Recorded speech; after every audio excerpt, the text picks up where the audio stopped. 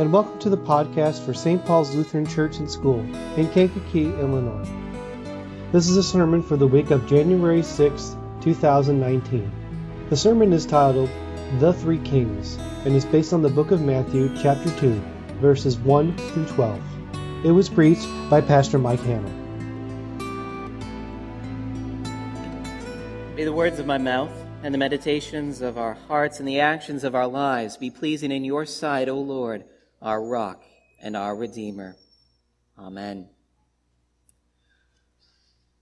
Well, I think for most of us, the new year is a time of new beginnings. You throw out the old calendar, you put up the new one. It's a time to start things off on the right foot. Maybe you're going to give up some habits that you just didn't like in the last year. You're going to start something new. The new year is a time of great optimism. This is the year that things will be different. The new year is a time full of great expectations. But you have to be careful because expectations can also mislead. For instance, when you see today that the title of the sermon is The Three Kings, you might think that this is a sermon all about those visitors that came to Jesus, when in fact, it's only a little bit about that. See, we need to be ready because God works in unexpected ways. In fact, I think you could say that's pretty much the theme of the Christmas season, to expect the unexpected. And as Christmas now grows into the season of Epiphany, we see that theme, expect the unexpected, continues to grow in new ways. And we can see how that theme is at work as we look at the three different kings of this Epiphany story. First, the so-called kings by tradition, that is the Magi. Second, the political king, King Herod. And finally, the least recognized king of the story, King Jesus. Now, I say that Epiphany is a season when we will still expect the unexpected, because at Jesus' birth, you would expect that he would be heralded by all of Israel. They were waiting for their Messiah to come, and now he finally has come, and yet we found out at Christmas that's not what happened. His birth went largely unnoticed. It was the shepherds of the field who finally came to see that Jesus, their Savior, had been born. But now, as some time has passed, you'd expect that things had changed. And yet it doesn't seem like things have. Jesus' arrival seems still largely ignored. Until the Magi come, but the Magi aren't exactly the people you would expect to be there at Jesus' side. Why is that? Well, it has to do with what we know about the Magi, or maybe better said, what we don't know about the Magi. Because there's really a lot we don't know. For instance, we think we know how many there were, 3, but we don't know that. Matthew never tells us how many Magi there were. 3 comes from the fact that there were 3 different kinds of gifts given to Jesus. Gold and incense and myrrh. But in reality, we don't know how many people were a part of this caravan. The other thing we think we know, we get from that famous song. We think that the Magi were kings, when in fact that really seems to have nothing to do with their identity. See, it wasn't until the 6th century AD, that is over 500 years after Jesus' birth, that the Magi came to be identified as kings. They're Magi. Well, what's that mean? Magi, I guess you could say, were people who excelled at paganism. That is, these were people who knew a lot about sorcery, the interpretation of dreams, and astrology. They were men who watched the skies. And that's what brought them to Bethlehem. See, they weren't Jews. They were foreigners. They were Gentiles. In fact, they don't seem to know a lot about the Jewish religion at all. They come and they don't know where the king is to be found. They need to consult other people. Where is this king? Where is he supposed to be born? They wonder, they ask. But there they are. They've come from afar. And their arrival is what makes Epiphany a big deal and so important, because we see with their arrival that Jesus has come as the Savior of all people. The star was seen by people beyond just those in Israel and Judah. Now, it's true, the Magi, they don't seem to know everything. They don't know a lot. But what they do know is that this Jesus, he's king of a much greater kingdom than King Herod. See, they see King Herod, but they didn't come to honor him. They didn't come to bring Herod their gifts. They say, "Where is this King of the Jews? We have come to honor him." And they were right to do so. See, what the Magi didn't know, we know by faith. We see that this Jesus is a king of a much greater kingdom. And we see that this Jesus has come not just for the Jews, but for the Gentiles as well. Jesus has come for all people. And this is a great reason to celebrate and rejoice, because this isn't at all what people expected. People expected Jesus to come for the Jews, but for the Gentiles too? They weren't so certain. But Jesus had come to be the King of all kings. And yet when we come to the second king, we find that that's not a welcome message. Not everybody welcomes a new king, especially not King Herod. After all, he was king. He had power. He had wealth. The news that another king had come meant only one thing to Herod. It meant revolution. It meant that somebody else was vying for his throne. And so King Herod opposed Jesus, God's son. About 40 years before Jesus' birth, King Herod was appointed king of Judah by the Roman Senate. In other words, Herod got his power from the Romans. The Romans were the power over Judah at this time, and they decided that Herod would be the one to rule that area. And Herod asserted his dominance with great authority, and he did so with the might of Roman armies. This led many people to consider Herod more of a Roman than a Jew. Now, to his credit, he did rebuild the great temple in Jerusalem, but he did so by taxing the people excessively. In other words, he did this not out of his wealth, but out of the pockets of the people.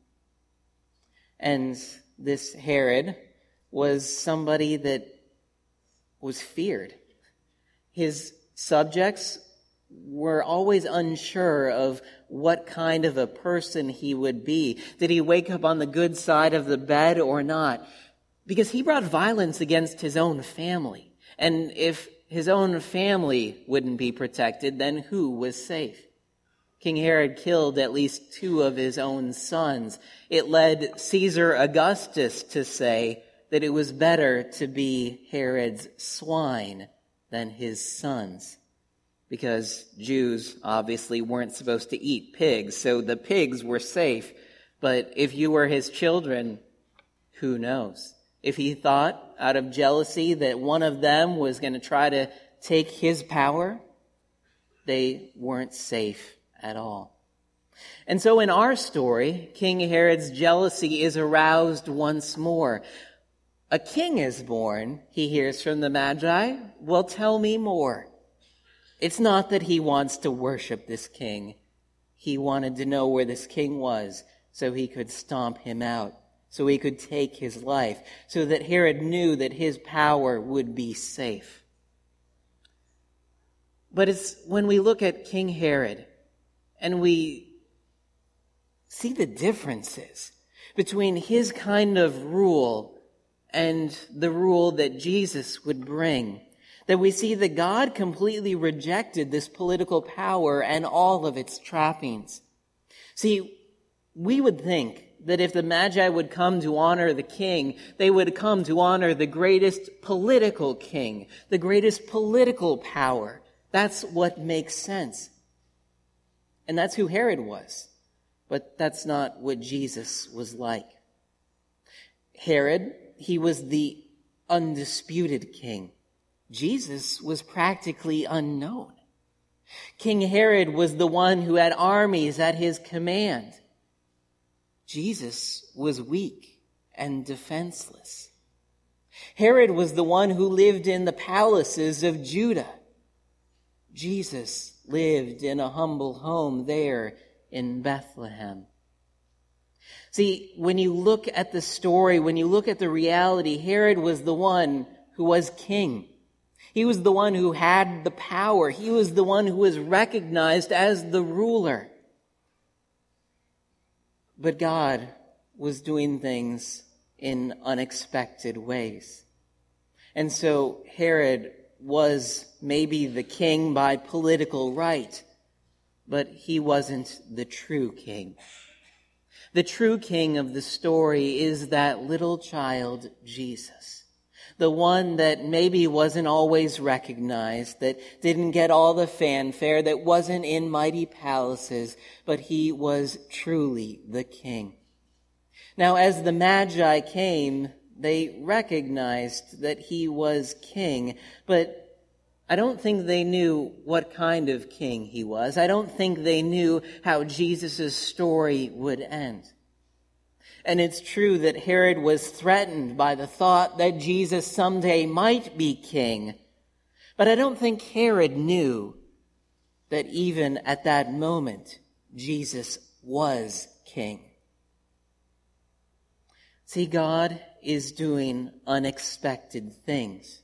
Here in this short portion of Scripture, kings seem to be everywhere. But Jesus is the king who is least recognized of all of the kings. Because Jesus is that king who comes in the most unexpected of ways. Jesus' kingship will be unlike any other kingship that any of us have ever known. See, when Jesus rules, the weak are strong. The fools are wise, and sinners are forgiven. It's in the story of Epiphany that we see that God works in ways that are completely unexpected. It's when we find out that we need to have our expectations reset by God's word.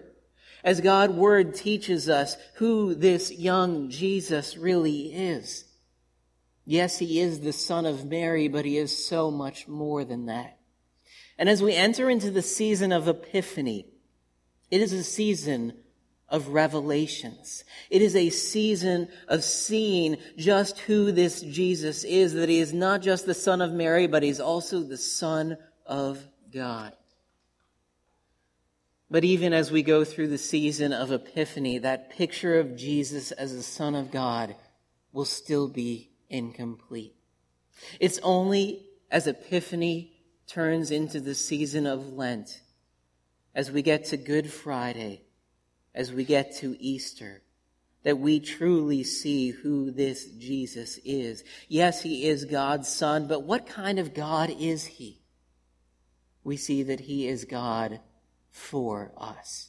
He is the God who lays down his life for us, so that we might be forgiven, so that we might be given eternal life. This is who Jesus is.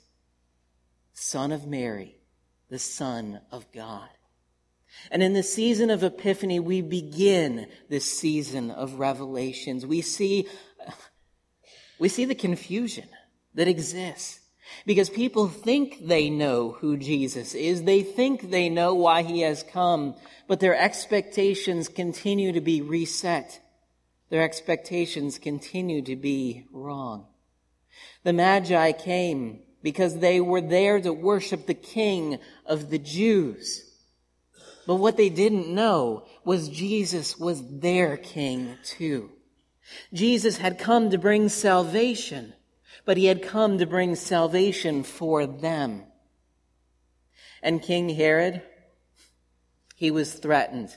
He was threatened to know that another king was living in his lands.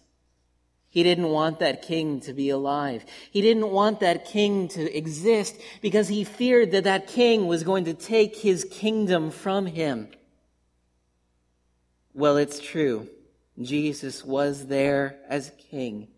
And it's true that Jesus had come to take something from Herod, just like he came to take something from us. Jesus came to take everything. It's true. Jesus comes to take your hopes and your dreams. But it's also true that Jesus comes to take your fears, your anxieties, your worries, and yes, even your sin.